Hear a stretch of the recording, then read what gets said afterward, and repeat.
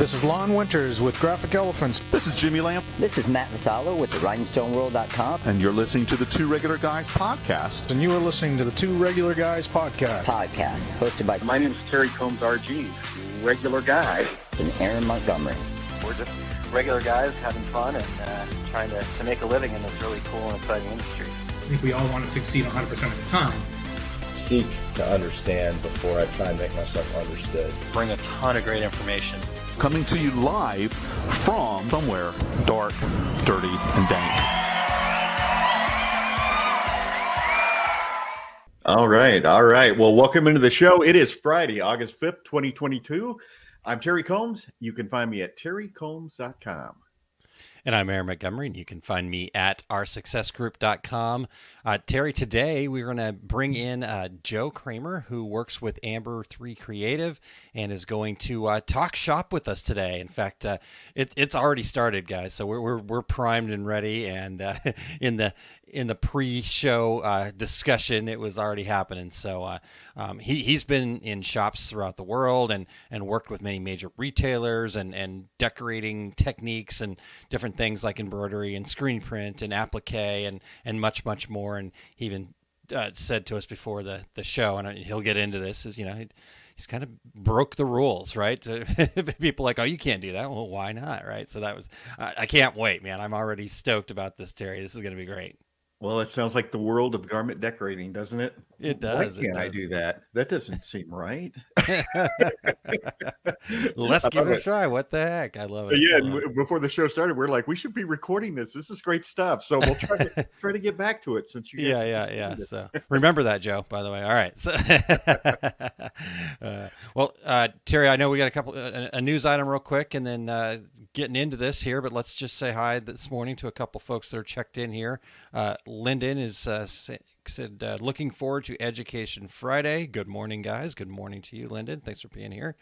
And then we've got Jeremy Picker. Greetings from Denver. He's got his 4-shot latte in hand, ready to soak in the merch madness. So going to be rocking and rolling. And then Todd Downing from Fat Dad Wholesale checking in as well, Terry. And Rich and Cindy, good morning to you, Cindy, and thank you guys so much for tuning in. We are really excited to talk to Joe here, Terry. But got a quick news item for us? I do actually, and thanks to Eric for reminding, because this is something that happened a couple of weeks ago, and we haven't mentioned it on the show. But our friends over at Apparel, I guess it might be a little braggy, so That's all right.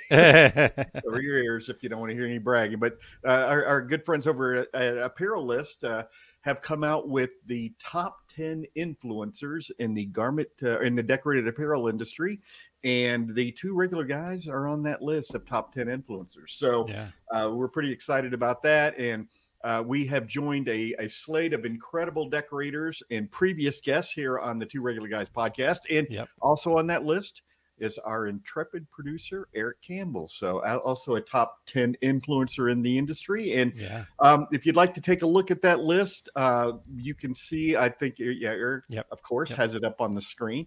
And and I think it's attached to all of his emails too. No, I'm just kidding, Eric.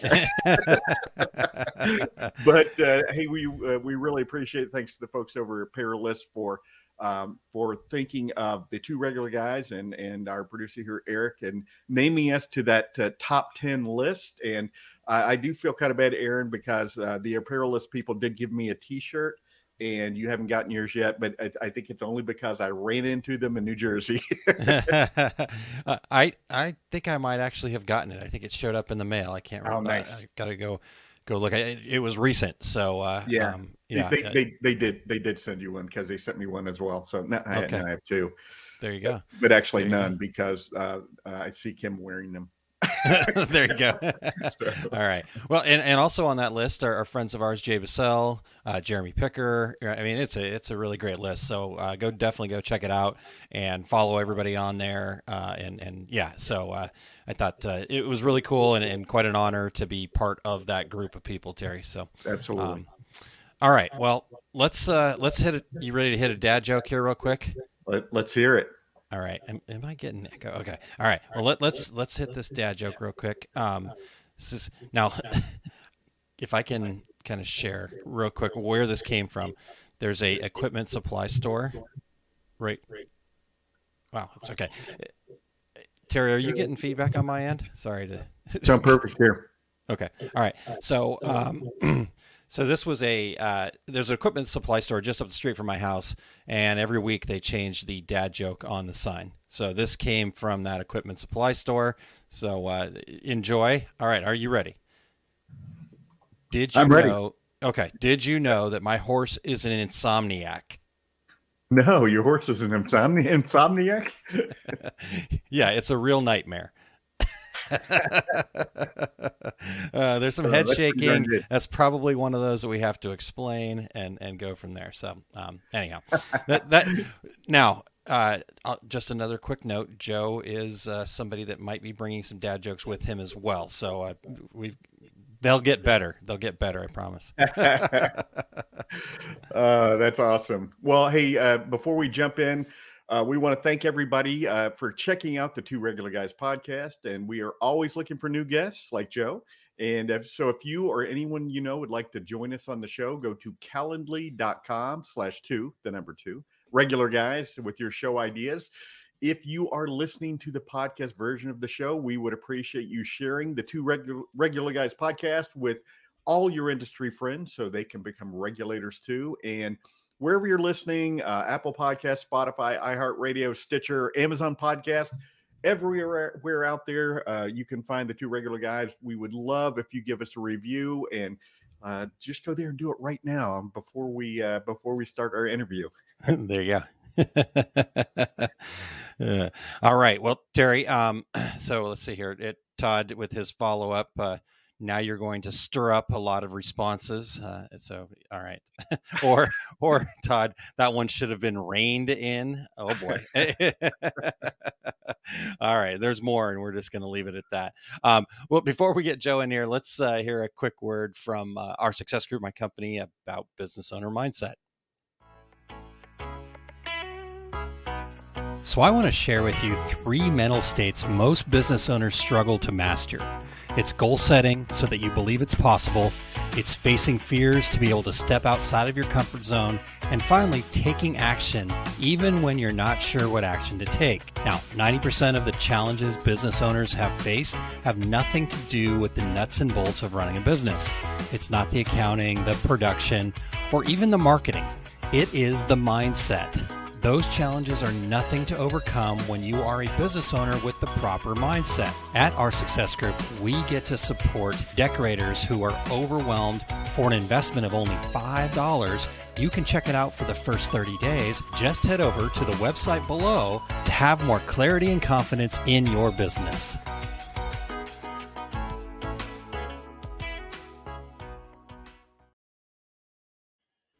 All right. Well, check that out. And hopefully our Success Group can support you guys out there if you're looking to build the foundation of your business and really kind of get those, important pieces that we need to kind of launch from, or even if you've been around for a while, that foundation is very important. So check that out.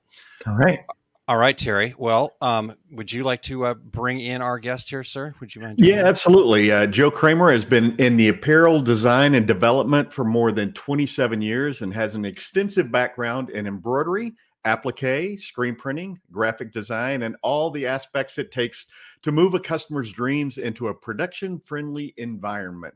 Having created astounding apparel designs for massive brands, he now brings his considerable expertise with corporate identity, graphic design, and premium branding to his new role as the head of operations, development, and design at Amber 3 Creative.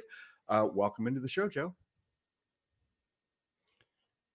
There we go. We got you, Joe. Welcome in. All right. Thanks so much for having me this morning, gentlemen. Thank you so much. Absolutely. Yeah, it's great to have you. I got to tell you, I'm a little jealous of your camera setup there.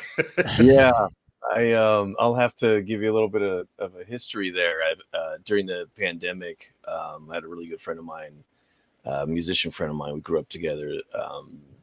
I'll at least preface it with this. I used to play guitar in a big band, jazz band for like 20 years and done a lot of pro music, musicianship playing, and I still have a band here in Phoenix that we play with. And so this is actually my primarily my music studio. But then as the pandemic changed a little bit of how we interact, we started to play what we call over the wire. So we started to like log into a very like based on proximity, but it was basically a system where we could all log in kind of like a chat room, but it was all of our own instruments, and the latency was extremely low, so we could actually play in real time but across town at our homes.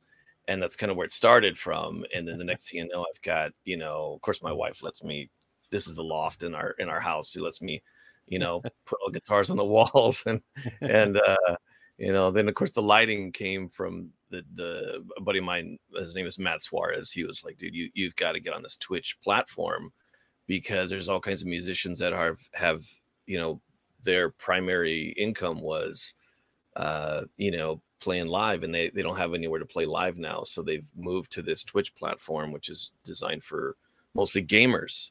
So you have a lot of gamers out there who show the game they're playing, and they have their little their little video off to the corner so they can comment on it, and they have their little microphone and everything. And it's this huge industry I didn't know anything about.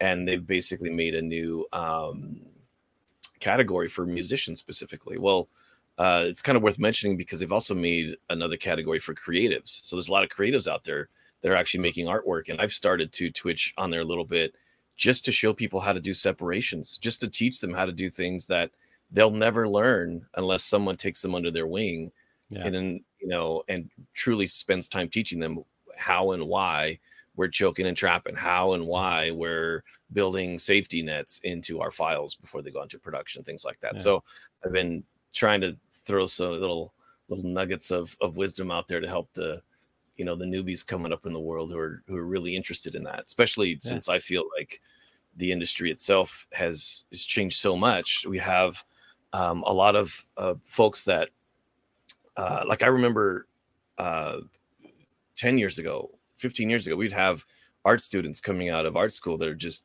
beating the door down, trying to see if we'd take them in and teach them, the ropes and how to do things. And, ever since programming became what it is, they'd rather just go off and program, and, they don't really want to do the art anymore. Yeah. So it's kind of a trip. But anyway, yes, that's how the brainchild began with the studio, and how. So what you're saying is during COVID, you had two choices. You could be really productive and do something really creative like you did, or eat chips and get hooked on Days of Our Lives like your mom. There you go. That lasted for about 20 minutes, and then I had to go, come up. But so that's how this came to be. And then, of course, I haven't looked back just because it's been so fun. And, of course, because that whole, pandemic culture forced us to be a lot more, necessity breeds invention. So you start looking into technology, start looking into various ways of getting, I've met so many friends around the world because of it, and we still collaborate, and I send my music tracks off to them, and they record theirs and send it back to me, and we put things together, and, it's just a lot of fun. So it's kind of awesome. It came out. So, but the company I worked for at the time, we didn't shut down. We were still pounding out shirts, the whole time. So it was stressful, but we got through it, Yeah. Awesome. Yeah. Well, all right, Joe, before we get into this, because the horse jokes are still happening in the comments here. So you got to help me out here. You got to save me. I'm hanging by a thread here. Okay. Yeah. So I had one. I had one prepared for today, which was, let's see here. I'm going to go with diets, right? I mean, we're all, COVID, some point or another, we're trying to, Terry. But I was thinking about getting a little bit deeper into my diet, but at this point in my life, I've just got too much on my plate. There we go. All right. Very good. You saved me, Joe. All right. Well, we started hearing a little bit of history here, but Joe, really kind of tell us a little bit about, kind of how you got started in this industry, where you, just give us the origin story. So the origin story is I grew up in a little agriculture town, El Centro, California. So it's about 60 miles west of Yuma and 90 miles east of San Diego, right on the border, just north of Mexicali. And predominantly Hispanic, demographic. A lot of it was I believe like Salinas, California is going to be the area. Central California is going to be where they just most of the agriculture is done in that state for a lot of the country. And I think the Imperial Valley, at least at the time when I was growing up there, was like number 2. And now a lot of it's just gone into Mexico. But that's kind of where the setting where I grew up, very farming town, and so if you weren't, you had a few choices. You could either become, a nurse, border patrol, teacher, city services, and that's it. Like you had to pick from one of those categories, and that was it. So, coming into the art world in an environment like that, people looking at you like, what are you going to do with that? What are you going to do with an art degree? And so I ended up starting there, and I want to say mid 90s, I started to build computers. I was 13, 14, something like that. And I started building computers, and I had a blast with it. Today, when you put a PC together, you just pop the components in, turn it on, and the motherboard pretty much knows what's going on. And back in those days, we just had to set jumpers and make everything perfect, or you'd fry the chip and have to start all over again. And so that was kind of what got me started. And then I remember I had a friend of mine, Adobe's going to love hearing this. I had a friend of mine say, hey, I got a copy of this Photoshop. You might want to take a look at that. I'm like, what is Photoshop? I don't know, So, he put it in my computer at the time, and we're still typing DOS commands, to launch stuff. This is before Windows 95. Windows 95 came out. We just double click it and, opens right up. And so, anyway, started getting into it and self-taught, right? We didn't have the YouTubes and the various resources we have today where you could just go and learn how to, change your brake pads, by yourself if you want to, you didn't have any of that. So back in those days, chat rooms were even very minimal. They had them, but the chances you'd find someone who knew anything about that specifically were very slim, very low. So we would, I started getting into it, self-taught. Hey, ask a few friends. Hey, have you tried this? Oh yeah, my work uses it for, letterheads, or my work uses it for whatever. You start sharing secrets, and next thing you know, deep into this, doing like fake IDs in high school, and I was really good at it. And I know it's kind of starts off as like this catch me if you can kind of reference. It really wasn't about like doing something illegal, not getting caught. It was about the thrill of being able to figure out how to separate the lamination. And it was the mechanics of getting everything done so perfect that it would render this virtually you can't tell the difference situation. And that was really what I think kicked it all off. I used to draw, like I guess my drawing time was my dad had us going to church three times a week, and it was the 3-time reminder that there was something worse than school. And so you had to keep yourself busy, but you couldn't goof off. You had to just sit there, so I would draw. I would draw and draw and draw. And one day I had this teacher, my PE teacher in, I think, junior high. And I don't remember if it was 7th grade or 8th grade, but he said, dude, you're doing so much of this drawing. You should really go talk to my son, Brett, Driscoll. He owns this. And I was familiar with the Driscolls, which was local like surf and skate shop in town. But they also did, besides screen print and embroidery, they also did like the Letterman's jackets and for all the local high schools. And he also had a really nice retail space too. So a lot of surf and skate and retail shops there. So I blew it off. I didn't take his suggestion. I just kind of blew it off. I didn't really think much of it. And as like my first job coming out of high school, I got a job with let's see, it was probably right in the middle of high school. I got a job at a local newspaper, and I was in the editorial section. And compared to what I do now, it was, I can only imagine I don't know how I got through that. It was one of the most boring departments I ever worked for. I worked with some great people. It's just because it's so conservative, it just wasn't my flavor. And I had a buddy of mine. He's like, dude, you should come over to Driscoll's. You know, we could really use another artist.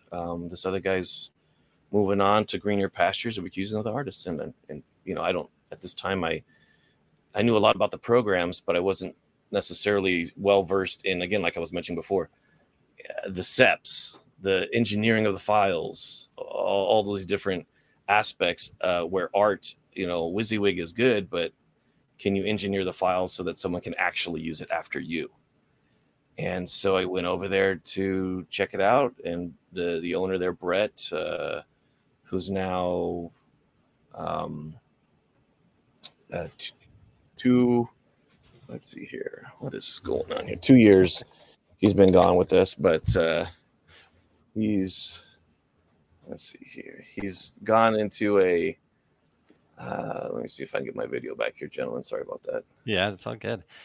I think, yeah, StreamYard's So, using Brett, a lot of resources there, so yeah, we can still hear you. So yeah, okay. So he's got my buddy Brett. He's now been gone a couple years. He passed away of a heart attack, but he was the first guy who really took me under his wing, and said, you know, this is something I think you could do.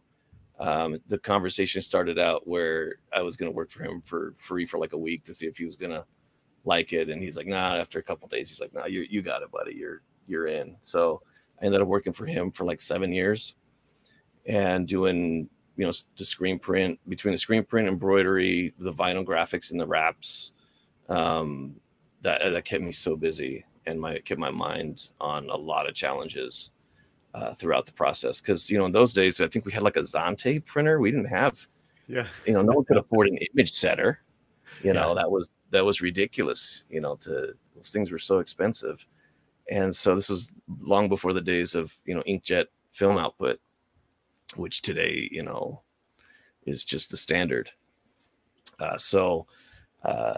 When I first started there, we were still doing, you know, Rubylith paste ups, and we were cutting out halftone patterns and pasting them up, and, you know, cheerleading, you know, 1996 or whatever, and stuff like that. So it was an absolute blast to get to learn all that. And that's really what kicked it off. That was how the interest came. The great part too about it was after high school, I was really freaked out. I did not know what I was going to do.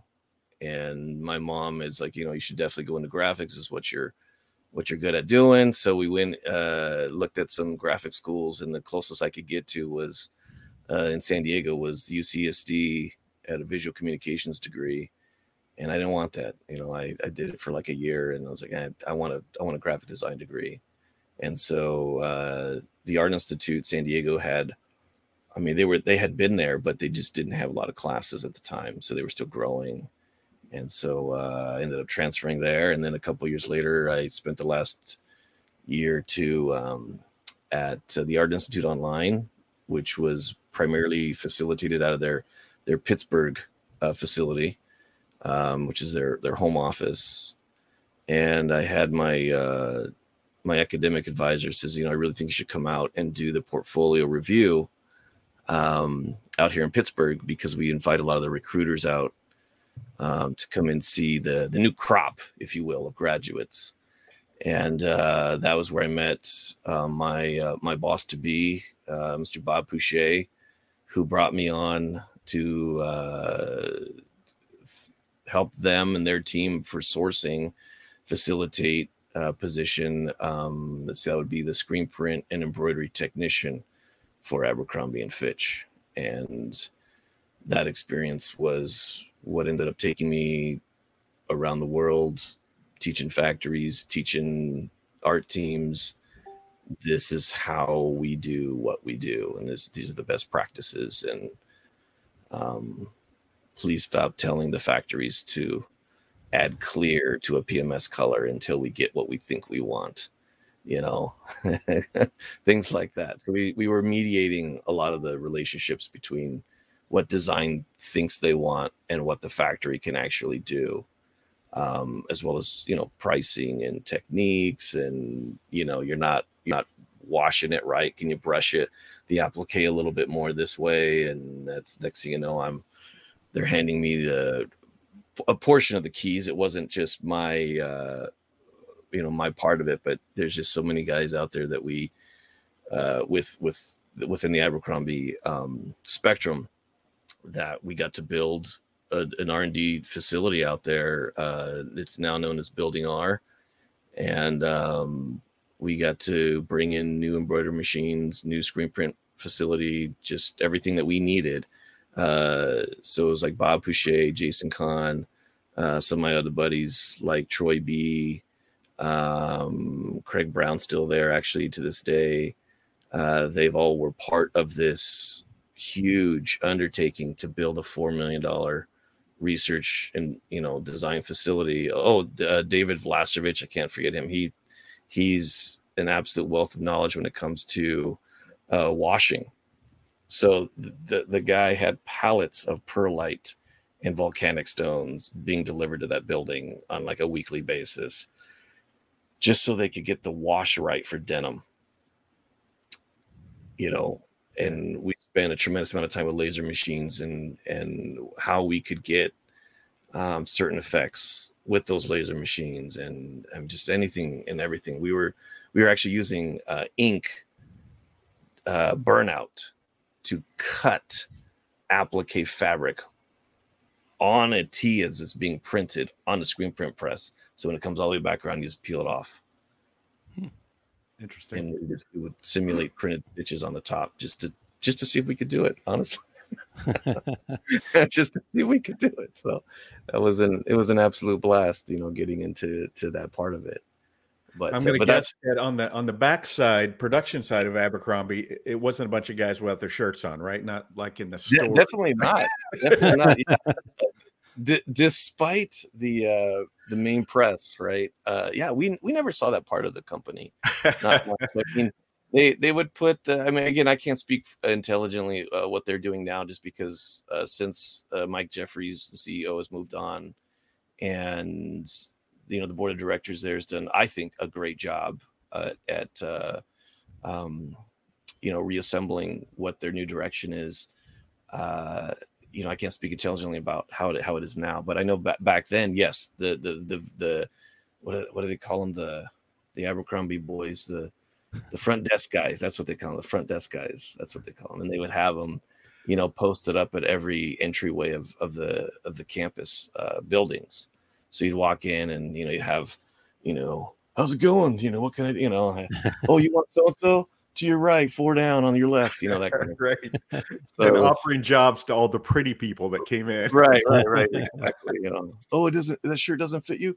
It's not for you, bro. Okay. Well, I have to confess, my one of my sons, when he was in college, was a manager of an Abercrombie store. Yeah. So yeah, exactly. And as far as that side of it goes, I mean, they, from what I understand, they've got a good program, and they bring folks in and essentially show them how to run a business. This is what we're doing. So, we want to be a part of it, kind of thing. So, but yeah, we did. We were in the background with the chemistry sets. We were paying zero attention to, that. What it's funny. I get people, hey, were you part of this documentary? I took no part in it. They reached out. They asked if anybody was willing to give up some dirt. I'm like, no, we were busy. We didn't have time for that kind of stuff, Well, that's cool though, to be able to. I'm sure every garment decorator out there would love to say, hey, I'm going to spend the next week experimenting with this. And correct. So that's an correct. Awesome. Yeah, I mentioned to a buddy of mine, Jason Kahn. He was a big part of it. I think he came from. Bob came from Disney, and Jason, I forget, from one of the real big shops. Jason, I'm sorry if you're hearing this, buddy, but he was a big part of it too, because he was in charge of actually cataloging every technique that we ever did. I mean, I remember that guy putting in super late nights just so we could have, a specific catalog with a sample of, just for example, like self-crack ink. There's heavy self-crack with a vintage plastisol underbase. There's just regular self-crack, all these different variations of what we know to just be a water-based self-crack. That when it comes off the end of the press, you tug on it, and they wanted every shirt, especially in the premium brands, to have a different distress pattern, and that's the only way we could figure it out. I mean, it's any budget-minded person would say just build it into the art and reproduce it as as efficiently and as fast as you can, get it out there. But they're like, no, we're pretentious enough to ask for it this way, so let's ask for it this way, And so they would go and, they would actually have multiple people at the end of the dryers pulling on it, like specifically different people doing it because they wanted it to look different. Because if the same person did it all day, then it would look all the same. So they were that obsessive about making sure everything looked different. Wow, that's cool though. Yeah. So that was fun project. Joe, you had mentioned you kind of talked about this early on, talking about artists, but tell us a little bit about where you think the industry is headed right now. Well, the industry, as far as I understand, is less is more is what I'm seeing right now, at least in the higher end retail industry. I think that for the most part, the days of the exploded prints and the overly exaggerated size of graphics on garments, I wouldn't say it's dead, but it certainly isn't the direction anymore. I even have a lot of the people, again, like I previously mentioned, we still keep in touch. They still ask me, hey, how did we do this? How did we do that? It was 20 years ago. And, they can't catalog every single thing. So the industry, I like to think that decoration and anything that's, I wouldn't say loud and proud, but just very, dimensional and complex. I like to always think that there's still a demand for it. But I feel like right now it's really a game of darts, man. You really got to hit the right market, the right demand, the right demographic at the right time for the right event. And then those extra efforts will pay off. To throw a 2 or 3 layer applique at a cheerleading squad, it'll look cool, but there's obviously going to be a financial cap as to what can actually be worth all that effort, because that's a tremendous amount of work. Between lasering the fabrics and getting them all digitized properly and laying them all down one by one, that's a tremendous amount of work. So I'm not saying it can't happen, but I think there is a demand for, because we're battling with two things. We're battling with, I think, still the 2008 recession. That was when we saw a lot of that over graphical, just really elaborate stuff. We just kind of saw that just hit a brick wall.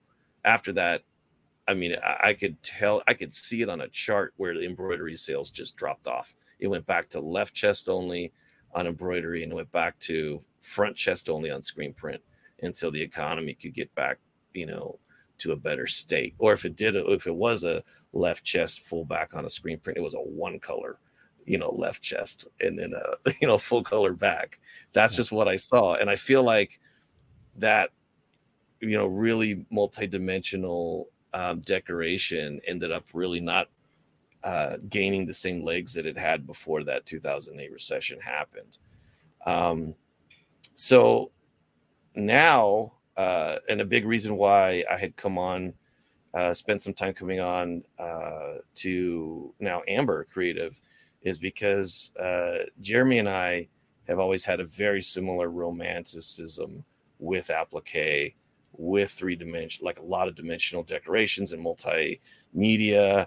And he just has a really good vibe that I've always been able to jive with. We don't really have to, the same thing. He and I can just sit here and talk about this kind of stuff all day long, and our wives have to pull us away, hey, dinner, but that's the passion that we've I never thought, going back to sitting in church making a drawing, that I would ever be sitting here right now talking to such influential people in the industry. I've been in the dark, no pun intended here with my studio, but I've been in the dark in the back, messing with the chemistry set for so long. I haven't really taken the goggles off in years. This is just where I've always functioned. And so as I got to talking more and more with Jeremy over time, I realized that I do have this gift of wisdom and knowledge. and I'm not taking any steps to find the right platform to share it with the people. Yeah, because I'm not worried about someone stealing secrets. Nothing we're doing is secret. It's all regurgitated versions of what's been done. But I feel it's our responsibility as artists to continue to evoke that emotion in others, to keep that ball rolling. I feel it's our responsibility. So where I see the industry going, especially in overly elaborate, decoration, is that I think that it's going to be more of a pinpointed, result. You really got to get everything right. You're not just going to throw something like that up at a giveaway event, where they're going to order 10,000 pieces. It's just not going to be a wise use of funds at that point. But that's where I see it going. And yeah, and also too, congratulations on being influencers. Thank you. Yeah. Speaking of influencers, Jeremy says applique forever, so we got to get that in there. A little double high five there. So there you go. And a little funny blurb I'll put in about Jeremy, just because I've known him for so long, and it's one of those relationships where at first, when we first met, I knew of him, but we hadn't really interacted a lot. This was, I don't know, it was years ago, 15 years ago, something like that. But he was working for a company in Phoenix called Faptex Graphics, and I actually went and worked for Faptex Graphics for a while. While we were building the development facility at Abercrombie and Fitch, before I want to say 2 years or so before we built that facility, we were outsourcing all of our applique sampling and some domestic applique laser cutting production to several companies around the U.S. and one in Canada, but a lot of it was done there here in Phoenix, where I'm at a company called Faptex Graphics, owned by Steve Schlesinger and at the time Scott Burrell were partners. Long story short, Abercrombie passed the torch to me and said, "We want you to help build the digitizing side of what we're doing." I said, "Okay, I think you need somebody who knows a little bit more about it than I do. I mean, I know, but I don't know to that specific degree." So I ended up going and hiring Scott and Steve, dissolved their partnership. And at the time we were sending our applique purchase orders for sampling, because we were doing a lot of sampling there at the facility, so that we would keep a sample with us at the home office of Abercrombie. We would send the other one to the factory so they would knock it off. So they actually had a proper graphic standard.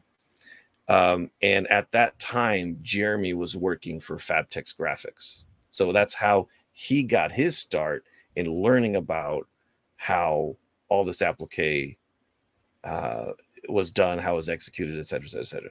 So unfortunately, I was way far back on the sidelines, but I did get to watch Jeremy build his business with Amber, and then, throw a football 7-8 years later, I find myself working for Faptex as an ops manager, and here comes all these orders from Amber, and man, we pounded them. So it was really cool to kind of see that circle of life, happen. And it all started from the passion of again, overly elaborate decoration techniques.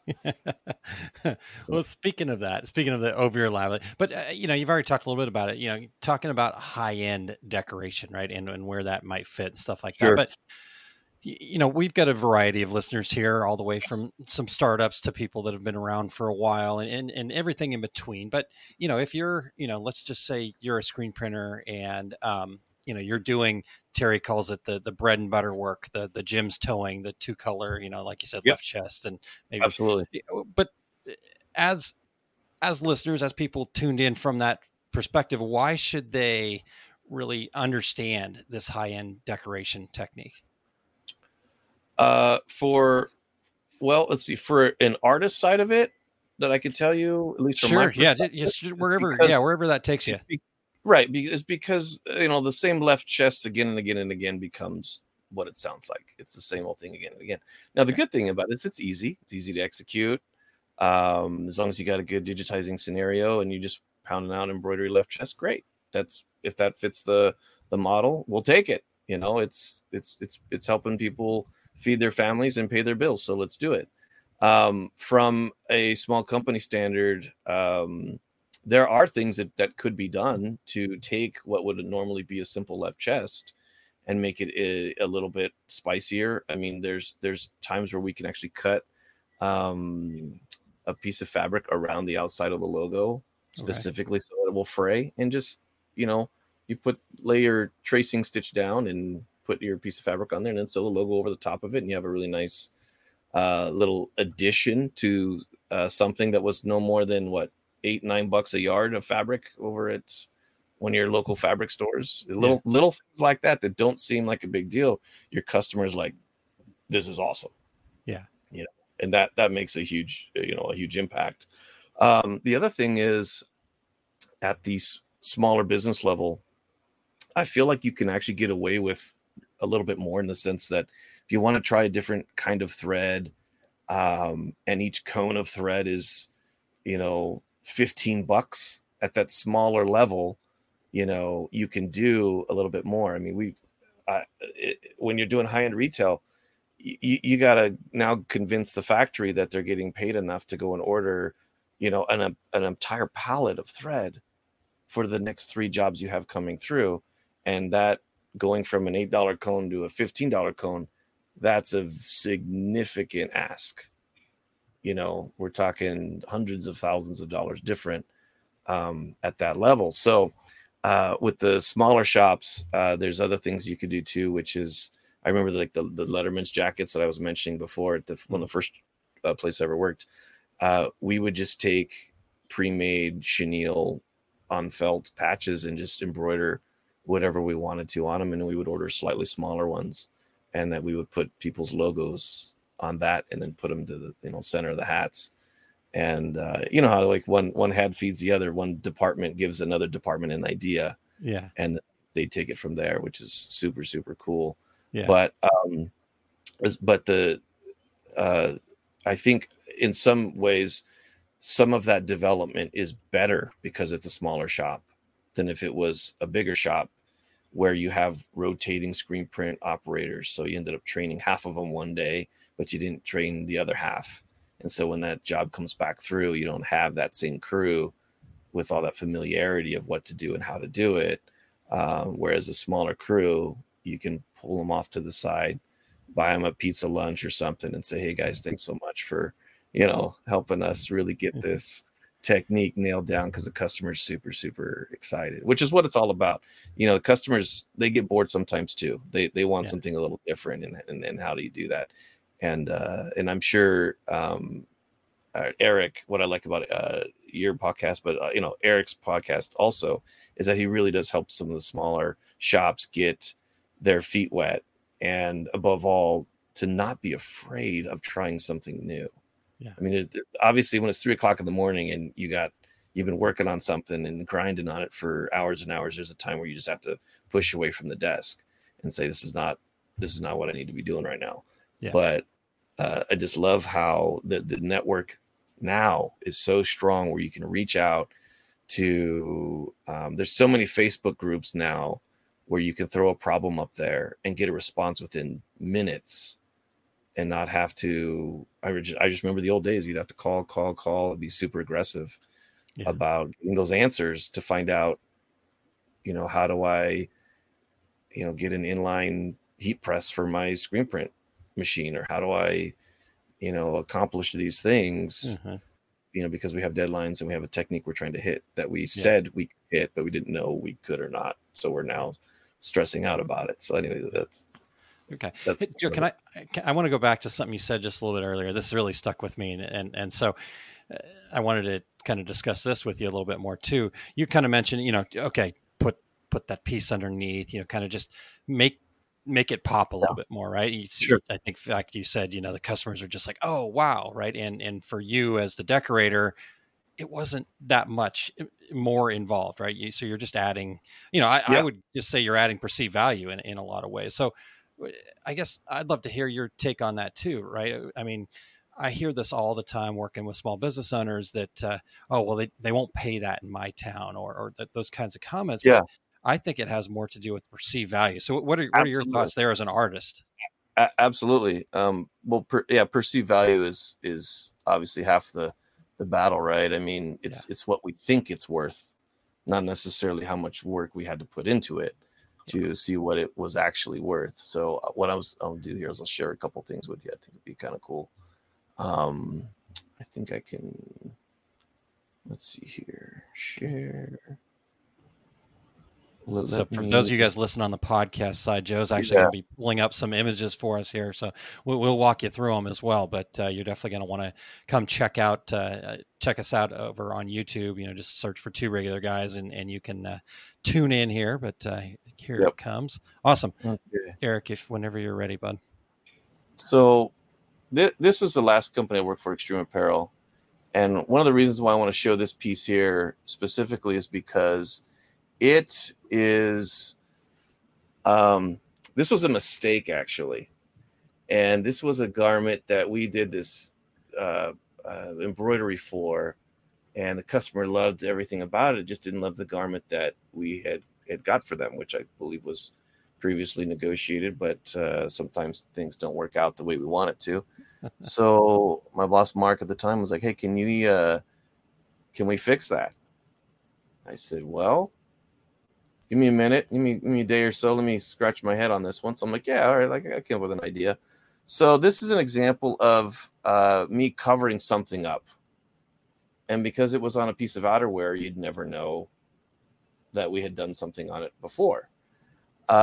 So I think this thing came out to be, some of you embroidery folks out there are really going to appreciate. This was, I want to say this was right around 15,000 stitches, something like that, on an oval I believe was around 9.5 inches wide. Most of the stitching is actually in the outlines, the gray silver outlines, even though it looks like it should be the red. The red wasn't that bad, but we covered it up. And so going back to Aaron's question here, this is going to look far more expensive than if I would have just embroidered that logo on the fabric by itself. Because you would see the gray fabric right through everything. You wouldn't get to see this black piece of poly twill that's, holding down the fort, if you will. And it looks far more like an expensive patch than it does a simple, back center embroidery. So that's what I really dig, about that specific piece. There's nothing special about it. I think I punched it in Wilcom, and it's not perfect. You still see some trims in between the letters that we didn't grab, but this is also probably like an initial, again, I just take quick pictures of things I work on over the years and let Google sort it for me. So when I type in embroidery, all my embroidery things pop up over the years. The important thing is it didn't end up at Goodwill. You salvaged probably an expensive garment. So exactly, because we can all use those tips. and I'm really glad you mentioned that too, because I see this happen all the time where you got this awesome garment. There's this one thing that the customer didn't like about it. Technically, it's everything they wanted, but you don't want to trash it, but the customer can't take it back, or they don't want it, or you can't. Is it? I guess that's what I'm trying to bring up is that you got to weigh out is it better for me to just discount it and clear it out and try to give it away to the customer so I can at least make some of my costs back? Or is it better for me just to cover it up completely and try to do something else? Screen print's a whole different animal because screen print is typographically sensitive. So if you have, several layers of one print, the chances that you'll be able to put more layers over the top of that print and not see the underprint are very slim. You're going to see, that variation, of you're going to go way down the rabbit hole with that. Exactly. And so the ability to be able to take something, I can't even tell you how many times we put patches over the top of old, there was a sleeve print that was the wrong year. So instead of 2019 or something, it was supposed to be 2020. And, that was all incorrect. So, I mean, just something as simple as ordering, flag patches online and just heat press them over the top and keep going will save you 300 shirts. How much are flag patches on eBay? Get 300 of them for a couple $100 and save yourself, $3,000 job or whatever it is, Yeah, exactly. So, real quick, Joe, one of the regulars here, Ramona, just clarifying. So under the Extreme Oval, is another design that you're hiding? That's correct, right? That is correct. That is correct. And I wish I would have taken a before and after of this one for this an example, but I did not. Yeah, that's okay. It was great. Yeah, in fact, Tim Allen says happy accident. And and Cindy says very nice save. And Cindy also said a little earlier, she says, I love putting Chanel on hoodies. I'm actually getting ready to do a run of the local high school names on zip up hoodies. So that's great. Yeah, very cool. Yeah, very cool. That's all great. I was trying to see if I could show So another come up with example there. of And then some- while you're looking that up, Mike Muldowney says, "Oh man, got here late, straight into a giant applique patch. We're talking my speed here." So yeah, right. we're Well, getting into the I language. love that. I love hearing that there's folks out there willing to grab onto that, just because it's not easy, and that's why we like it. Sure. But I still don't want to ignore Aaron's point as far as what would the average shop be able to dive into and get their feet wet without having to really go nuts here. I've got another example here of probably the easiest form of applique that you can ever possibly dive into, which is a single layer of felt. Now, I'll tell you right now, this felt, there's no secret. This is just craft felt that you could get at Joann's. It is acrylic felt. It lasers very nicely. Some of you are like, how am I going to get that? I know there's companies out there that will make applique for you. All you got to do is send them the vector. There's companies out there that will do vector as well as the digitizing. And so, Cindy, I just saw Cindy's comment. How do you cover up the inside? Great question. So if you use backing that is cutaway instead of tearaway, then the chances of them actually peeling it off to see what's underneath are very, very slim. The other thing too is I don't know that I would sell that particular garment back to a different customer, but I would definitely take that garment and put self-branding on it, and that goes out to the employees. And that way you don't feel like you've completely lost that part of it. Hope that helps. Yeah, that's a great point. And I want to show a couple of things here. Yeah, go ahead, Joe. While you're pulling that up, too. I don't want to miss Jeremy's comment here. He said not just because he's saying 100% Aaron, so I'm just appreciate that. But the point is what I want to get to. He says the perceived value is greater than the added cost. People give budgets based on their past experience, so we have to show and share why the added cost will get more impressions. Raw costs go up, the cost per impression goes down because it will get worn more. Yeah, that's a really good point, Jeremy. So I want to make sure we share that. That's very true. I'll actually show you this guy posted this on my LinkedIn not too long ago, just so you guys could see this. This was when I was working for San Segal at Salt Lake City, Utah. We had the Landry's account, so we were doing tons of work for Bubba Gump, and Joe's Crap Shack was one of them. And so this was actually an experiment with a thread called Burmalana. And what I really like about this piece is that it really shows what fat text, I think it's like text 77, or most text weighted thread is like text 27 or right around text 30. And so this is a really cool piece just because the thread is just so soft and woolly. And we embroidered this with a wash away backing. And the end result was just awesome. You got to understand too, this thing is, I believe, 9 inches wide, and I think it was right at like 10,000 stitches for something being a full chest like that. So you can just imagine these hoodies with this luxurious feel. Granted, the machine time is going to be a little bit slower with this fat thread, just because you want to make sure the hook grabs the loop and that the knot is tight and you have extra tie-off locks within your digitizing. But again, going back to the perceived value, this luxurious woolly thread sitting on a nice, hoodie versus if I were to have done this with embroidered, like normal, either, poly or rayon embroidery thread. Don't get me wrong, that thread looks great, but the perceived value of this piece is just going to be exponentially higher.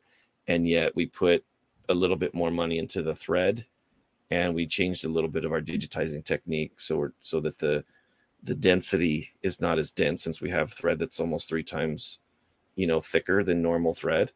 And that's where this piece right here gives you a tremendous amount of options. I think I did, if I remember correctly, a another piece where, here's a sample of the same technique, but I'll just kind of blow it up for you so you could see. Yeah. You can see how woolly that thread really is. Yeah, that's awesome. When you actually get to touch it. But as far as the digitizing goes, it's really not that bad where you would punch like I'm talking to the people out there running, pitches in their digitizing. If you're running like a 0.36 or millimeter, right in that range, something like this, you just punch it like 1.2. And it just comes out absolutely great for just a regular satin, like right around 1.2, and it comes out like this. The other thing to note, especially to some of our digitizers out there listening, or people out there doing it themselves, is that a lot of thread and its final result, especially after you wash the garment, if you're using a wash away backing, a lot of that density, it looks sparse, and as soon as you wash it, it looks dense, because you're going to get that 3 to 5% shrink rate of the fabric itself. That's going to now, relax after the backing is gone. All those thin polos that we have now today, all those sport performance fabrics usually get a lot of rigidity added to them, and that rigidity is not washing away. It's a cutaway scenario. So that's another aspect of where this technique is going to have a little bit more of that vintage feel, as opposed to the rayons and the poly threads are going to have a bit more of a modern feel, just because that's what it is. So anyway, any of the embroidery guys and gals out there that are listening, if you've ever wanted to use, and the best way to get your feet wet with this type of technique, if you've ever wanted to use cotton wrapped polycore thread or sewing construction thread in your embroidery machines, you can. Just make sure that the size weight is going to be comparable for your digitizing, but you can all day long. It is something that when I was with Abercrombie, we had zero, if I can remember correctly, we had very little like Silco or rayon or shiny thread. Everything we did, we wanted it to be, have no sheen to it, dull in color. And you have to understand too that sewing construction thread has been pre-treated so that it doesn't shrink. It's got the minimal amount of shrinkage. So an after wash scenario, you don't see that puckering that can happen that will typically happen with traditional embroidery thread. Now, not knocking traditional embroidery thread, it's just that they're just made 2 different ways, for that part of the industry. So I went on a tangent. Sorry. All right, no problem. We love tangents. Yeah, absolutely. That's awesome. Hey, Joe, we're coming to the end of our hour. Where can our listeners find you out there in the world? I think the best thing right now is probably just through LinkedIn. If you guys want to connect and drop me some lines over time. I am putting together a website. Of course, Jeremy's been a big part of that too. He's just such an influencer for me, an encourager for me. Yeah, see, he's right there. I'll knock it for you. And so, what I'm gonna? Oh, he's got it already. Yeah, he's got it on there. Yeah, hit me on LinkedIn. I'm absolutely happy to share with you what I don't know everything, but I just have so much fun learning about these things and talking about these things. And again, thanks so much for you guys for having me on, and for Jeremy for encouraging me, pushing me out of the nest, if you will, for being able to spend some time with you guys. It's been a lot of fun. Yeah. Joe, this has been fantastic. We could definitely do this all day. And so we're going to have to get you back on for sure. So that's a for sure. I wanted to talk to a couple regulators here real quick. Make sure now, first and foremost, like I said, if you are listening to the podcast version, do go and check out the social media over there, YouTube or Facebook, and see all the comments. Eric has had some great comments in there.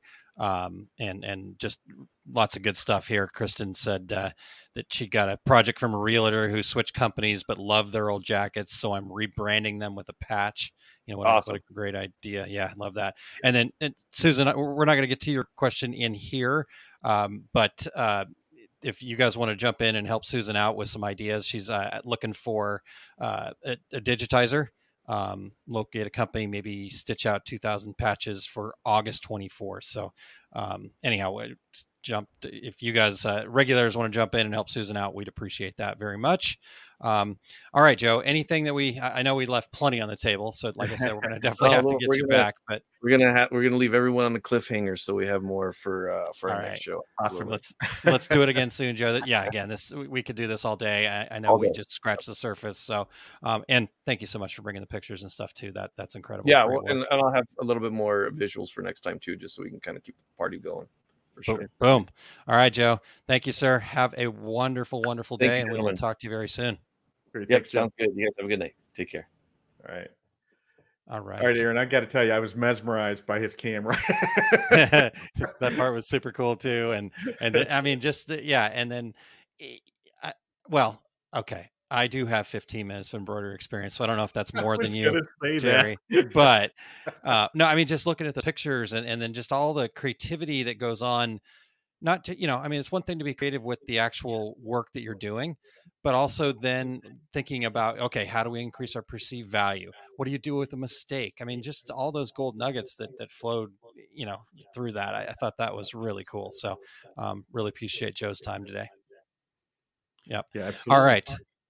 Well, sir, let's get into 5 things, because we are into bonus time already here. So let's do a quick 5 things from one of our regulators here.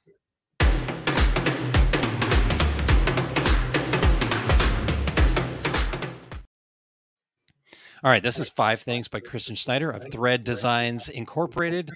So these are 5 things to do at the end of the day for a home-based business owner. This is an awesome list, by the way. Number 1, check email one last time and respond, even if it's just to say, I got your email when we'll get back to you tomorrow. Number 2, check your voicemail, return calls, or put them on a list to deal with first thing in the morning. Number 3, make sure you invoice all completed jobs for the day. Yes, that's got to get paid. Invoice. I love that. Number 4, set up the next day's first order. So you're ready to rock and roll right out of that. Man, Terry, that's got to be coming like you're the production guy. So that's got to really make you happy. Exactly right. Yeah, awesome. And then number 5, clean off your desk and, in all caps, shut the door to the office on your way out, right? Just get that end, so that way you can kind of transition into the next phase of your day. So I love that list, Kristen. Thank you so much.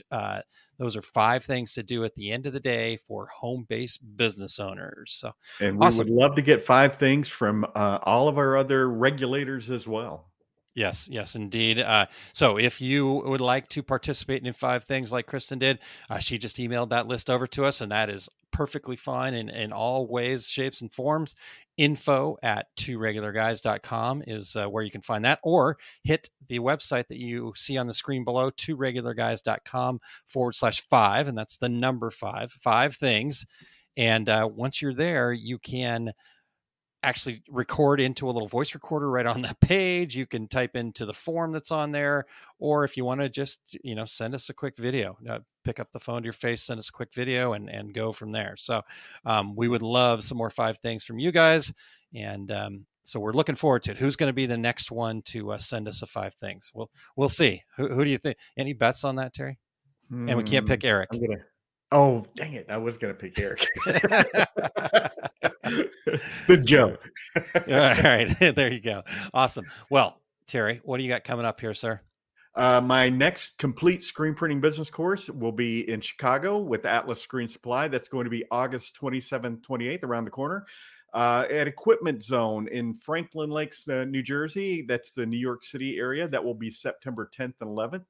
And my next class here in Phoenix at Workhorse Products is going to be actually the date has changed because Workhorse had a conflict, September 25th and 26th. And just heads up, if you're looking at coming to the class in Phoenix, it is filling up really fast. So, and all my upcoming events for 2022 and I guess it's almost time to start 2023 are at my website at terrycombs.com. I know, crazy, huh? Yeah. Stop saying that, Terry. Gosh, I'm not ready for that. All right. Let's talk about what Eric's got coming up here next, and then I can share a couple things that I'm going to be doing in not too distant future here. So let's see here. We are into episode. Sorry, Eric. It's changing very quickly before our eyes. Everybody at home. I love it. I love it. The outline is physically changing. Well, first and foremost, you guys get over to ericcampbell.com. As I said, there were some great comments by Eric that we didn't get a chance to bring up today as well, and gosh, when Eric has Joe on his show, oh my goodness, it's going to be a must watch. Plus it'll probably be 3 hours. So I love it. All right. So today though, if you're heading over to the Take Up, it's episode 122, Finding Your Foundation in Embroidery Digitizing and Fueling Your Growth. So in this episode, he's going to answer listeners' questions about how to get inspired and technical knowledge that will drive decisions about digitizing for machine embroidery. If you've ever heard Eric talk about consuming broadly and creating with focus, this is the episode where I'll tell the story not only of how he taught himself how to digitize, but how he looked for inspiration, experience, and answers in those early days as well. In fact, Joe talked about that, right? You gotta get out there and do all that. So, and really just how he continues to look for that inspiration. So I think this is going to be a fantastic show today.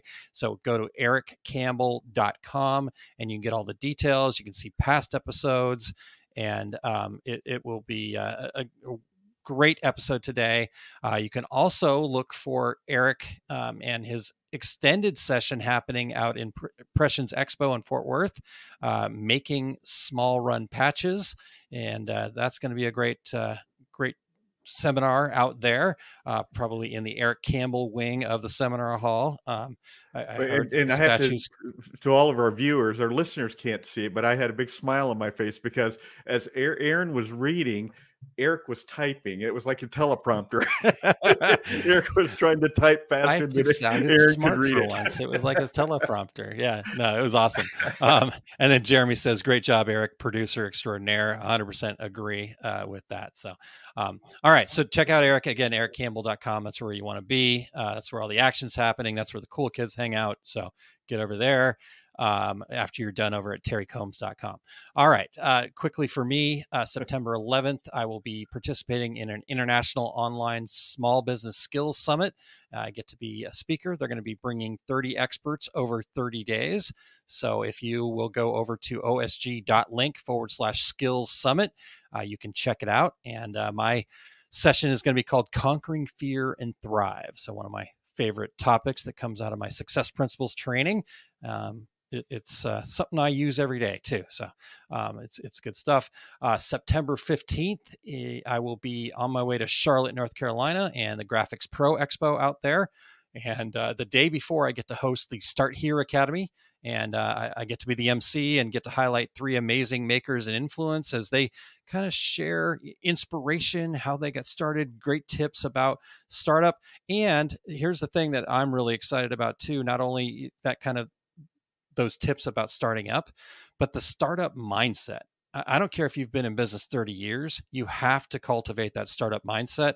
And so we're going to really talk a lot about that and just what that means and how we can incorporate it. There's a huge host of amazing sponsors for that event. So I'm really looking forward to being at that program. So if you go to osg.link/SHA, which stands for Start Here Academy, you can check out more details about that. September is going to be a crazy month for me. Right after that, heading to the Sublimation Summit in Peachtree City, Georgia, on September 23rd. And then that evening, hopping in the car and motoring over to Myrtle Beach, North Carolina for the Everything Embroidery Market. So I'll be there on the 24th. It's happening on the 22nd through the 24th. And I'll be there just for that last day and bringing 3 topics that afternoon. So apparently they just got me in a room in the back and said, here, have a screen, go to town. And I'm like, all right, I'm doing it. I'm going to be talking about pricing for profit and confidence. I'm going to be talking about keys to starting a successful product decorating business. And I'm also going to be talking about finding your customers to stand out in a crowd. So I'd love to see you over there in Myrtle Beach. And then last but not least, Terry, I think this is rounding out the year for me. Who knows what will happen between now and then, but October 19th through the 21st, we will be out at the Printing United show in Las Vegas. And so make sure you come by, make sure you stop by. We'll actually have a Two Regular Guys booth there. We want to talk to you guys. We want to get to take pictures and shake hands and video and the whole nine and just have a great time hanging out. I will have the blow up couch there, Terry, for sure. The big one. And we will be recording you when you come by our booth. So that's right. Be prepared.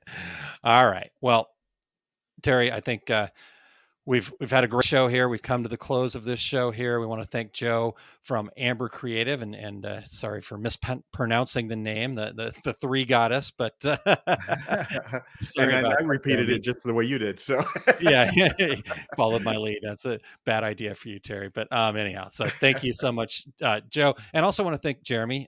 We went out on LinkedIn and said, hey, we need some new guests. And Jeremy recommended Joe and connected me with him. And when I had a chance to talk with Joe on the phone before we got this show together, I was like, yeah, this is going to be awesome. And Joe came through just as expected. So thank you very much, Joe, for being here. Absolutely. Tons of great information. We also want to thank our show producer, Eric Campbell. I know, Eric, you wanted to jump in here and you had lots of comments to make, I'm sure, but next week you have that opportunity. But thanks for all the magic you do in the background. Yes. Thanks very much. And I think next time we have Joe on, I think we do need to have Eric in there too, to just round that out, right? So back away from the microphones. Yeah, exactly. In fact, we'll bring Eric in, and then you and I will, we'll go do the producer. It'll take 2 of us to keep up with Eric, but awesome. All right. Well, as you mentioned, Terry, next week we are going to be revisiting our non-decorator skills, the skills that business owners need that maybe don't necessarily relate to the digitizing, the screen making, and things like that, but very important skills inside of our business. And we will be interviewing, while still making him produce, our very own Eric Campbell. So we are really looking forward to that, Terry. Absolutely, me as well. And that was a fill-in show that turned into a 2-parter. How's that? I know, it's shocking, right? All right. Until then, I'm Terry Combs. He's Aaron Montgomery. We are the Two Regular Guys. Here we go. We're out. Awesome. Thank you for listening to Two Regular Guys. Check out our website at tworegularguys.com. That's the number 2, regularguys.com. You can also interact with us over at our Facebook page, facebook.com/tworegularguys, or send us a tweet, twitter.com/tworegularguys. And we have a YouTube page. You can find all that from our website, tworegularguys.com. Thanks for tuning in, and we look forward to spending some time with you again next week.